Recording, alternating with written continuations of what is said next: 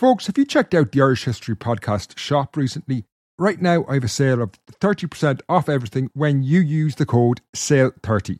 So go to irishhistorypodcast.ie/shop and get 30% off everything when you use the discount code SALE30. A lot can happen in 3 years, like a chatbot may be your new best friend. But what won't change? Needing health insurance. United Healthcare Tri-Term Medical Plans, underwritten by Golden Rule Insurance Company, offer flexible, budget-friendly coverage that lasts nearly 3 years in some states. Learn more at uh1.com.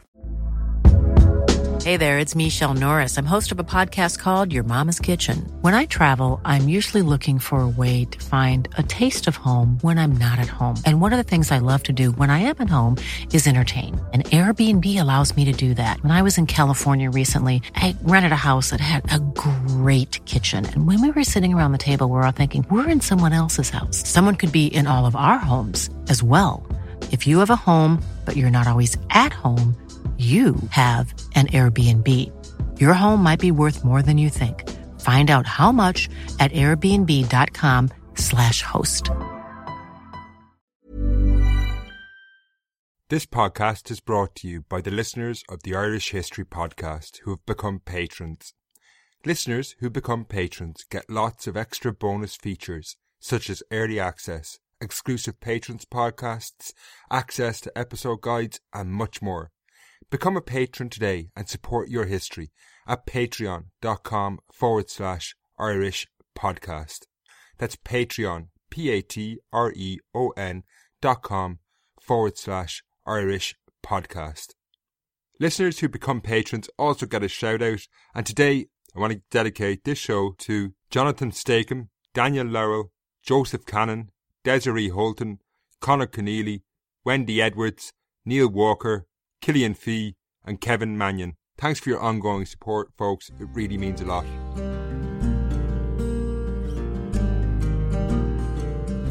Hello and welcome to the Irish History Podcast. My name is Finn Dwyer and this is Free Trade or Famine. In the last podcast in the Great Famine series, we saw how the potato crop had failed in late 1845 and Ireland faced disaster. This episode takes us through the winter of 1845 through to April 1846 as the situation deteriorated. Food riots, protests and threats against those with food became common. Meanwhile, at the centre of power, the famine crisis facing Ireland is consumed by bitter political disputes in London. In this podcast, we follow the fate of millions, increasingly uncertain where they will find food from. But, as is so often the case in the show, we begin in a quiet, secluded spot in the west of Ireland, this time in County Leitrim. The Duff River in County Leitrim is little known today save for fishermen who are drawn to its waters to fish its salmon stocks. More of you might know the wider region from a well-known mountain, Ben Bulben, which is located only a few kilometres to the south. This part of Ireland is old, with a story that stretches back beyond the bounds of history into Irish mythology. The mountain, Ben Bulben, is supposedly the burial place of Ireland's most famous mythological lovers, Diarmid and Grania, while the River Duff itself formed the border between the medieval kingdoms of Connacht and Ulster. Unsurprisingly, the surrounding countryside has seen its fair share of battles. On December the 12th, 1845, a now forgotten chapter entered both local lore and history when 50 local men gathered near the River Duff in winter darkness. Some were armed. According to a subsequent police report, it was around 4 a.m. when they made their way along the river to where a few of the local landowners' gamekeepers were keeping watch for would-be poachers. What followed hardly constituted a pitched battle, and the 50 men easily drove away the outnumbered gamekeepers. The 50 or so poachers then proceeded to fish the river before firing 6 shots into the air and retiring in jubilation, screaming and shouting through the darkness. The incident was only recorded in police reports and seems to have dropped below the radar of contemporary newspapers.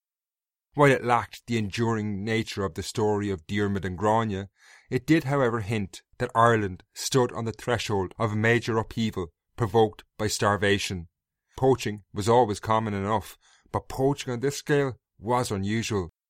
Leitrim had been unsettled before the failure of the potato crop back in September and October 1845, but there is no question that poaching on such a grand scale could not have on some level been motivated by the increasing concerns most in Ireland now had about where their food was going to come from in the coming months, given that a large amount of the potato crop had been attacked by blight. Indeed, for those families who had seen their potato harvest decimated, the returning poachers were a welcome sight. Fresh salmon, if not sold, provided a much welcome meal. While events like this in December 1845 were still isolated outliers, there was little doubt about the gathering storm that was about to break over Ireland.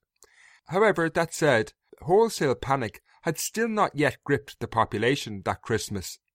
The very poor were beginning to feel what we might call the pinch, but the desperation was still being held at bay. The best indication of this could be seen in the 130 workhouses across Ireland. Built by the British government under the 1838 Poor Law, they gave relief to the destitute poor. Those with no other option could find food in these bleak institutions. While they were detested, they nevertheless represented a last port of call and were a litmus test of the wider desperation in society. In December 1845, there were only just over 38,000 people in Irish workhouses, far short of their total capacity of over 100,000. It was clear most were not yet starving. Many who had lost part of their potato crop were still eating what had not yet rotted. They were in a bleak race against time, trying to eat what potatoes they had left before the mysterious blight spread and destroyed what food remained.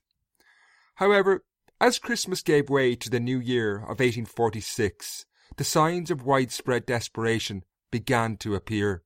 Stories proliferated that the poor were now being reduced to eating already diseased potatoes.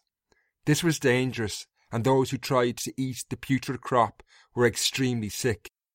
One source described the symptoms as bowel complaints along with painful and violent griping, which lasted for 8 to 12 hours.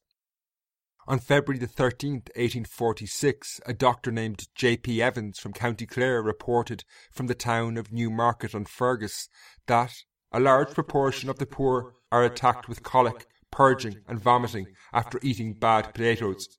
The entire population of the village is living on unsound potatoes.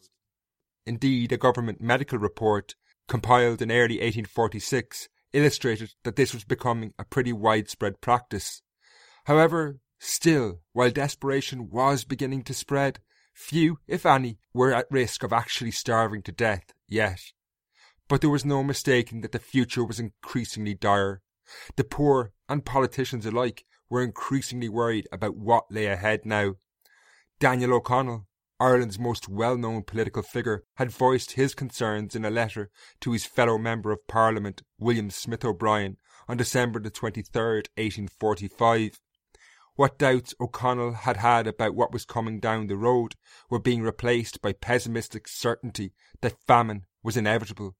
He stated, "My attendance on the Mansion House Relief Committee has made me acquainted with the frightful certainty of an approaching famine. You know pestilence always follows famine. The prospect is really frightful, especially in the north of Ireland. If the government does not act promptly, it is impossible to calculate the numbers of people that will perish in Ireland within the next 12 months. However, in December 1845, Daniel O'Connell cannot have been hopeful that the British authorities would act promptly. As a member of that Mansion House Relief Committee, he had asked the British government to take several measures. These included a ban on the distillation of grain, a closure of Irish ports to export of food, and to open Irish port to international trade. These had all been rejected, while Prime Minister Robert Peel launched secret relief measures, which I will return to later in the show. His public attempts to tackle the issue of exports and imports had been nothing short of disastrous, and certainly did not inspire confidence. In late 1845, while the situation in Ireland began to deteriorate, instead of closing ports, Robert Peel, the Prime Minister, had tried to repeal the Corn Laws. This backfired pretty spectacularly from an Irish perspective, but to understand why the Prime Minister would try to repeal these taxes, known as the Corn Laws, we need to look at politics in England and ideas that would exert life and death influence over Ireland in the coming years. In December 1845, there was scarcely anywhere more removed from the crisis unfolding in Ireland than the monthly meetings of the Political Economy Club that convened in the Freemasons' Tavern, Great Queen Street in London. As an anxious Christmas approached many back in Ireland, the members of this club, set up to promote free trade, lived in a world apart. Having paid their annual membership fee of 5 guineas, enough to keep a poor Irish peasant in food for months, they gathered on the evening of December the 4th for their monthly talk. On this occasion, the speaker was William Coulson, a renowned surgeon, who spoke on the topic of, "Is the law of primogeniture favourable to the accumulation of wealth?" For most people, this was stultifyingly boring stuff, and for the starving poor in Ireland, the accumulation of wealth was hardly a concern. Survival was their priority in the coming months. They were a world apart from the meetings of this Political Economy Club, or so it seemed. However, appearances can be deceptive, and the starving poor in Ireland were not as removed from this club as you might think. The often abstract and obtuse titles of the club's talks obscured the fact that its members were among one of the most influential groups of people you could find in Victorian Britain or Ireland for that matter. The individual membership boasted some of the most influential economists and politicians of the day. Along with numerous MPs, some of the 19th century's most famous economists, John Stuart Mill, William Nassau Sr. and David Ricardo, had all been members at one time or another. Their goal was to advance the cause of free trade, unfettered by government interference or taxes, and in late 1845 the situation in Ireland became immensely important for these free marketeers. While they were increasingly successful in having trade tariffs and taxes removed in Britain, the wider free trade lobby had run up against a major obstacle, the Corn Laws. These laws, which taxed the imports of corn into the United Kingdom, which included Ireland, more or less stopped the free trade in grain, and strange as it may sound, the Corn Laws actually got people pretty fired up in the 1840s. They were a lot like the issue of healthcare in US politics today. Everyone had an opinion, and there were few in the middle ground. So, in late 1845, when Ireland and its looming famine became entangled in this debate around whether the Corn Laws should be repealed or not, this proved a very dangerous place to be. It had all started when Robert Peel, the Prime Minister, had received demands for the closure of Irish ports. Lord Hewsbury, the Lord Lieutenant, who we have met in previous shows, had actually recommended this as a temporary measure, but Peel replied that this would have given Ireland preferential treatment over other parts of the United Kingdom, something he, and the Free Trade lobby for that matter, could not countenance. Although leader of the Conservative Party, an organisation which traditionally were in favour of the Corn Laws, Robert Peel had been converted to the cause of free trade, and he now saw an opportunity in Ireland's difficulty. As the food crisis unfolded, he argued that this was a reason to repeal the Corn Laws. At the time, he said this was the best way to alleviate the situation in Ireland, claiming the removal to the impediments to trade is the only effectual remedy. However, while Peel had taken other genuine relief measures, which we'll come to later on, it seems he saw Ireland in this case as a useful argument in terms of the Corn Laws, rather than believing it would genuinely help the situation. Now, whatever his exact motivations were, and we'll never know because at the time he did say contradictory things, we do know that this backfired spectacularly from an Irish perspective, when the whole issue exploded into a major controversy. Indeed, by the time the Political Economy Club were meeting on December the 4th, 1845, it was reaching its zenith. Robert Peel had faced a monumental challenge from the outset when he attempted to repeal the Corn Laws. He was in an odd position where his opponents, the Liberal Party, would probably back him, but large numbers of his own Conservative Party would regard him as a traitor for abandoning their protectionist principles. As late as 1844, they had voted 308-1 to keep the Corn Laws, and now Robert Peel wanted them to do exactly the opposite. Now, despite these odds, Peel went ahead and began to sound out support within his own cabinet, using the looming famine in Ireland as an excuse to repeal the Corn Laws. This triggered an extremely polarising debate, putting the issue of famine relief on the side of those who favoured repealing the Corn Laws. It was inevitable then that people began to form opinions about what was happening in Ireland based on their actual opinions of the Corn Laws. Those in favour of keeping the laws began to minimise the very existence of a crisis in Ireland because it was being used as a reason to repeal them. It was on this basis that a Conservative mayor of Liverpool flatly refused to hold a meeting to organise famine relief for Ireland. Isaac Butt, an up-and-coming Irish politician at the time, wrote that raising the issue of starvation in England at this time was stigmatised as deluding the public with false alarm. Butt went on to note that men's politics determined their beliefs about the situation. Meanwhile, the anti-Corn Law faction, voiced by things like, say, The Economist magazine, were quite happy to report on the Irish crisis in strong terms. But the reality was that what was happening in Ireland was less important to either side than their views on the Corn Laws. With battle lines drawn, Robert Peel did go to war with his political opponents over this issue, bringing with him the fate of millions of poor Irish people who had no idea they were being flung around the British political arena. From the get-go, Peel was clearly in trouble. When he raised the issue in his own cabinet, his Conservative Party members would not move on the issue, and two resigned in protest, weakening his position. Then, the leader of the opposition, Lord John Russell, dropped a bomb into the entire affair when he said he was in favour of total abolition of the Corn Laws. This turned the political climate up to boiling point, and on December the 6th, 1845, Robert Peel threw in the towel and resigned as Prime Minister. It has been speculated that he did this to hold the fractured Conservative Party together.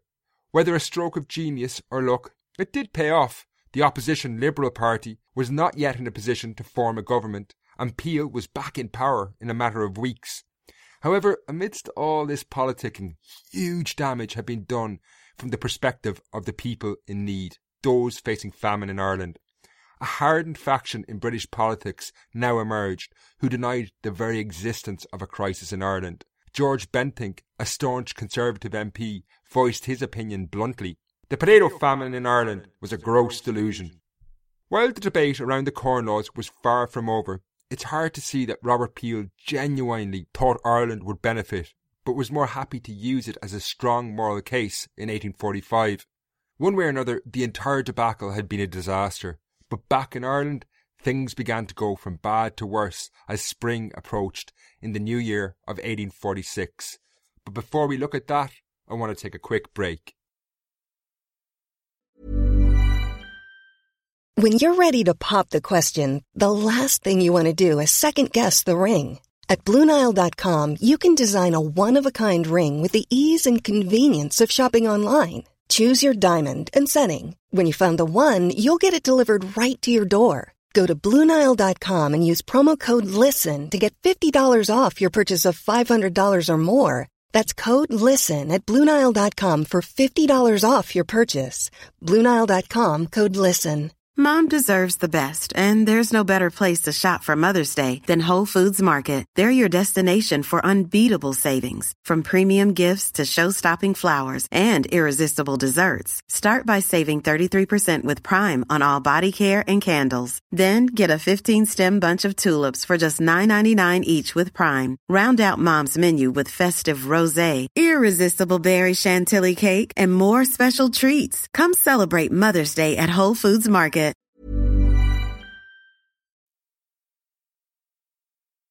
While politicians in England were debating the pros and cons of repealing the Corn Laws, Christmas had come and gone, and the new year of 1846 had opened in Ireland with apprehension. The blight began to fade, but then in wet weather in January it seemed resurgent. Overall the situation seemed complex and unclear. If I had to use an analogy, perhaps to say it was a bright cloud with a very dark lining explains the situation best. The bright cloud was the fact that the early predictions of the Scientific Commission that Robert Peel had sent to Ireland in October 1845 proved to be a huge exaggeration. They had predicted that around 80% of the crop would be lost. However, in the end, somewhere in the region of 30% of potatoes in Ireland were destroyed by the blight. This was a serious enough blow, but it was softened by two key factors.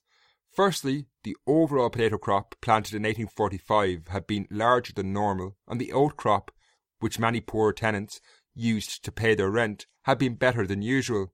The latter staved off tens of thousands of people falling into arrears and obviously facing the threat of eviction because of it. In early 1846, some reports seemed to indicate that the economy was continuing to function okay and that the impact of the blight was minimal. Between October the 10th, 1845 and January the 5th, 1846, over 32,000 cattle, 32,000 sheep and 100,000 pigs had been exported from Ireland to Britain. However, these headline figures hid a growing crisis on the ground in Ireland. The country faced a major crisis, albeit not as bad as the one initially predicted in late 1845. Even the loss of 30% of the potato crop pushed many into dire straits. At a meeting in County Clare in February 1846, a priest from Kilmurry, Father Edward Barry, broke down in tears when he had to describe the distress and wretchedness he had for the last month witnessed. There was little government relief available yet, and the reaction amongst landlords varied massively. Some took pity, and farmers in Meath, for example, who sublet patches of land to poor farm labourers, remitted the rent. However, elsewhere the poor were being shown no sympathy, which led to growing tensions. As early as January, a major standoff developed at Knocksentry near Castleconnell, County Limerick, when a local landlord, Capel Mullineux, attempted to evict tenants on his lands who had fallen behind in their rents. His bailiffs, however, were met with an armed crowd of 1,500 people. A few shots fired into the air frightened off the bailiffs. However, when a force of over 200 soldiers and police arrived on the scene, this successfully broke up the resistance. Incidents like this were still relatively isolated in the early months of 1846. But they were at the same time indications that there was a growing crisis, which may not have been as bad as originally thought, but nonetheless things were getting desperate for some at least. With the next harvest a full 9 months away, it was clear major intervention would be needed in Ireland.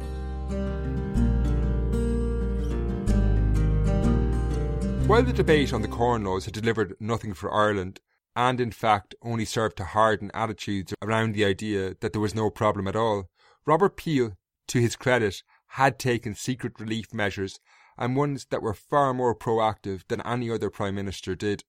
As we saw in the last episode, in late 1845 he had put in motion a plan that saw £100,000 worth of maize imported to Ireland from the USA. This had to be done in secret, as it was feared that if plans emerged it would push prices up. While the situation in Ireland grew more desperate, an agent of the Barings Bank, Thomas Ward, was furiously buying up maize in the USA in secret. The first shipments had left before Christmas 1845 and arrived in the port of Cork on February 10th, 1846. While this was unquestionably a step in the right direction after the debacle of the Corn Laws, before anyone gets too excited about the gesture, it too soon was bogged down in the free market principles that had dominated the Corn Law debates. While importing vast volumes of food was one thing, distributing it was another matter entirely. In total, it eventually amounted to about 20 million kilos of maize, which had to be broken down into millions of individual food parcels.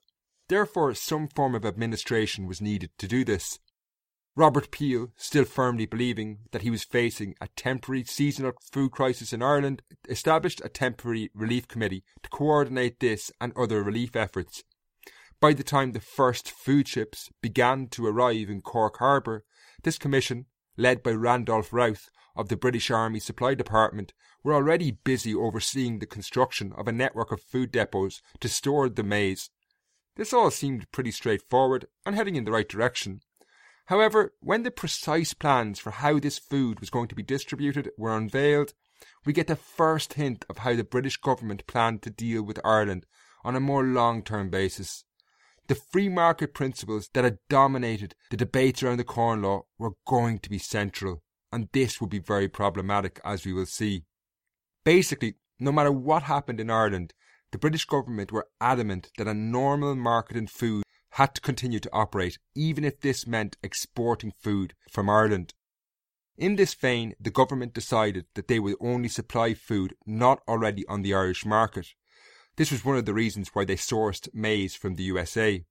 Maize would prove to be a far from ideal food, as we shall see in future episodes, but that aside, there were far bigger problems with the underlying principles of how this scheme would work. Because they decided that the market had to operate, no food was going to be given out for free, as it was argued that this would simply undercut the wider price of food. With these ideas in mind, local voluntary committees were established across Ireland to organise the distribution, or I suppose what might be a more accurate term, the sale of the maize which was being imported. These committees had to first fundraise money in what was going to be a bizarre system to pay the government for the imported maize. Now, the British authorities pledged to match whatever the local committees fundraised with an equal amount, and this would then be used to buy the imported maize. The committees then would oversee the sale of the maize at cost price to the starving poor. If this all seems really complicated, it's because it is, and you don't really need to understand the specific details. In terms of the poor, if they couldn't afford to actually buy this food, they were going to be made work on public schemes, and it was only if someone was on the verge of starvation that they would be given the food for free. The elaborate system was established basically to ensure the government was not, or at least not seen to be involved in the trade of food or interfering in the market. That this was a deeply flawed system goes without saying. The poorest areas, which were most likely to need the most support, were obviously going to be able to fundraise the least amount of money and therefore would be able to buy the least amount of maize. This whole scheme was fuelled by this commitment to the free market, but also underscored by a belief that ultimately the British government was not responsible, even though Ireland was part of the United Kingdom. Charles Trevelyan, the British Under-Secretary of the Treasury, who exerted huge influence, an influence that would only grow over time, stated at this juncture, "The landlords and other ratepayers are the parties who are both legally and morally answerable for affording due relief to the destitute poor." Similar views were widely held amongst many in the British ruling class. Essentially, Irish landlords should be made to shoulder the responsibility and accept the burden, whether or not they could afford it. With this apparatus set up, the government now placed one final stipulation, that they would not release the supplies of maize in the depots until the last possible moment. They believed that the Irish poor were ultimately idlers at heart and would take relief once it was made available. Therefore, May the 15th, 1846 was set as the date when the food depots were due to open. However, long before this, it became clear that this date was not just optimistic, but unrealistic. Relief was going to be needed much sooner. There was simply no way Ireland was going to survive that long. On March the 30th, the depots in Cork, Clonmel and Longford had to be opened. However, the food being released through these depots was still minimal, and indeed most of the maize was still in transit from the USA. Meanwhile, the situation on the ground in Ireland was deteriorating rapidly. While the government had set the date of May the 15th, 1846 for their major intervention, the situation was reaching breaking point long before this. Even though the crop failure had not been half as bad as it was initially thought, by the end of March, food was starting to run out in many communities. A report compiled on April the 4th, 1846, presented a picture of a society already in turmoil. This report was based on correspondence from several parishes across nearly all counties except the northeast. In the northwest, Cavan and Donegal were among the most hopeful regions, with reports predicting the current stock of potatoes lasting until May. However, in Monaghan, the situation was already at breaking point. Hundreds of families were said to have run out of food. In South Connacht, the crisis was even more serious, and in Galway, famine had already set in. The report from Clonrush, near Loughrea, reported, "There are 200 families without a morsel of food. Whole families are lying prostrate on straw without covering, medical aid or nourishment." In parts of Munster, a similar situation prevailed. Corofin in County Clare was reported to be on the verge of famine, and so it continued. Reports either predicted famine in a matter of weeks or months, or communities already suffering from it. An underlying theme to the entire report received on April the 4th was also the threat of violence. It was increasingly feared that if relief was not made available, people would forcibly take what food they could. For example, in Ballylongford in County Kerry, a group of 50 labourers turned up to the house of the local parish priest, Reverend McCarthy, and informed him if relief was not forthcoming, they would steal some of his cows. Similar stories were reported across the country. Randolph Routh argued that more relief was needed, but Charles Trevelyan in the Treasury in London insisted that the original plan of minimal government intervention would work and would not change. However, it was obvious soon this simply wasn't the case. The workhouses were beginning to fill up, even though they were so despised. One report stated some people were prepared to die rather than enter them. The island was now starting to convulse with fear, desperation and hunger. However, as early as December 1845, the MP William Smith O'Brien had warned the British government that Ireland would not lie down and die of starvation, and by April these words seemed prophetic. As he predicted, the tensions, which we saw through incidents at the start of the show like the poaching in Leitrim, now broke out into major food riots centred around South Tipperary. This was rich farmland with a network of prosperous market towns, but also large numbers of starving people. Despite this starvation, the large wealthy farmers of the region, whose crops of wheat and oats had not been affected, proceeded to prepare these crops for export. This was more than the poor could tolerate. In Tipperary town on Monday, April the 13th, 1846, a large cart of flour was attacked by a crowd of starving people, who then drove back the police when they tried to intervene. While the army eventually did restore order, much of the flour was taken, but this was just the beginning. A far more serious situation developed in Clonmel, a large market town and river port about 30 miles from Tipperary town. The people in the countryside surrounding the town were truly desperate, and when the government rejected calls to release more aid, this pushed them over the edge. When local merchants prepared a vast convoy of over 100 carts of flour for export on Thursday the 9th of April, huge numbers of people mobilised to stop the food leaving. 4 days later, on the same day as the upheaval in Tipperary town, another shipment was being prepared in the surrounding countryside, and again huge numbers of people gathered outside Clonmel from 1 in the morning. However, to guarantee that the market and food continued to function and exports also continued, a large military escort was provided to guard the flour, and despite numbering in the thousands, the starving people could do little to intervene. However, outraged, they did storm several mills around Clonmel, carrying away flour. The following morning, the poor then began to raid bread shops in the town, and the situation deteriorated rapidly. Eventually, the army did restore order, but the riots had the desired effect, as the wealthy in Clonmel came forward with £500 to employ the poor immediately. For the time being at least, the poor would have work and be able to buy food. However, on April the 21st, serious rioting then broke out in Carriganshire, another river port in the region. Around this time, appeals were again made to the British government to step in, to close Irish ports and buy up grain due for export in order to keep it in the country. But this was anathema to their iron commitment to free trade and was rejected.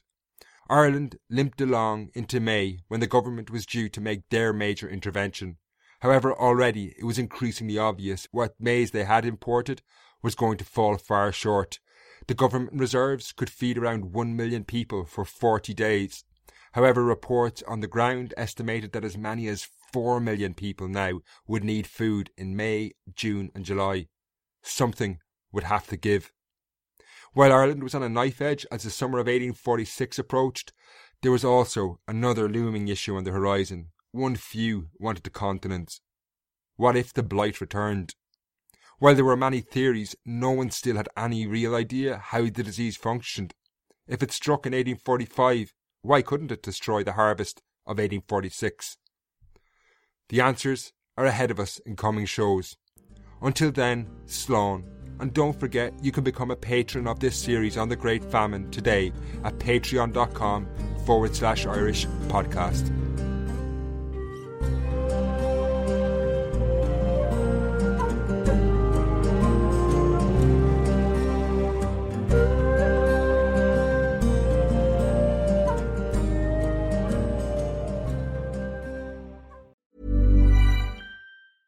Mom deserves the best, and there's no better place to shop for Mother's Day than Whole Foods Market. They're your destination for unbeatable savings, from premium gifts to show-stopping flowers and irresistible desserts. Start by saving 33% with Prime on all body care and candles. Then get a 15-stem bunch of tulips for just $9.99 each with Prime. Round out Mom's menu with festive rosé, irresistible berry chantilly cake, and more special treats. Come celebrate Mother's Day at Whole Foods Market.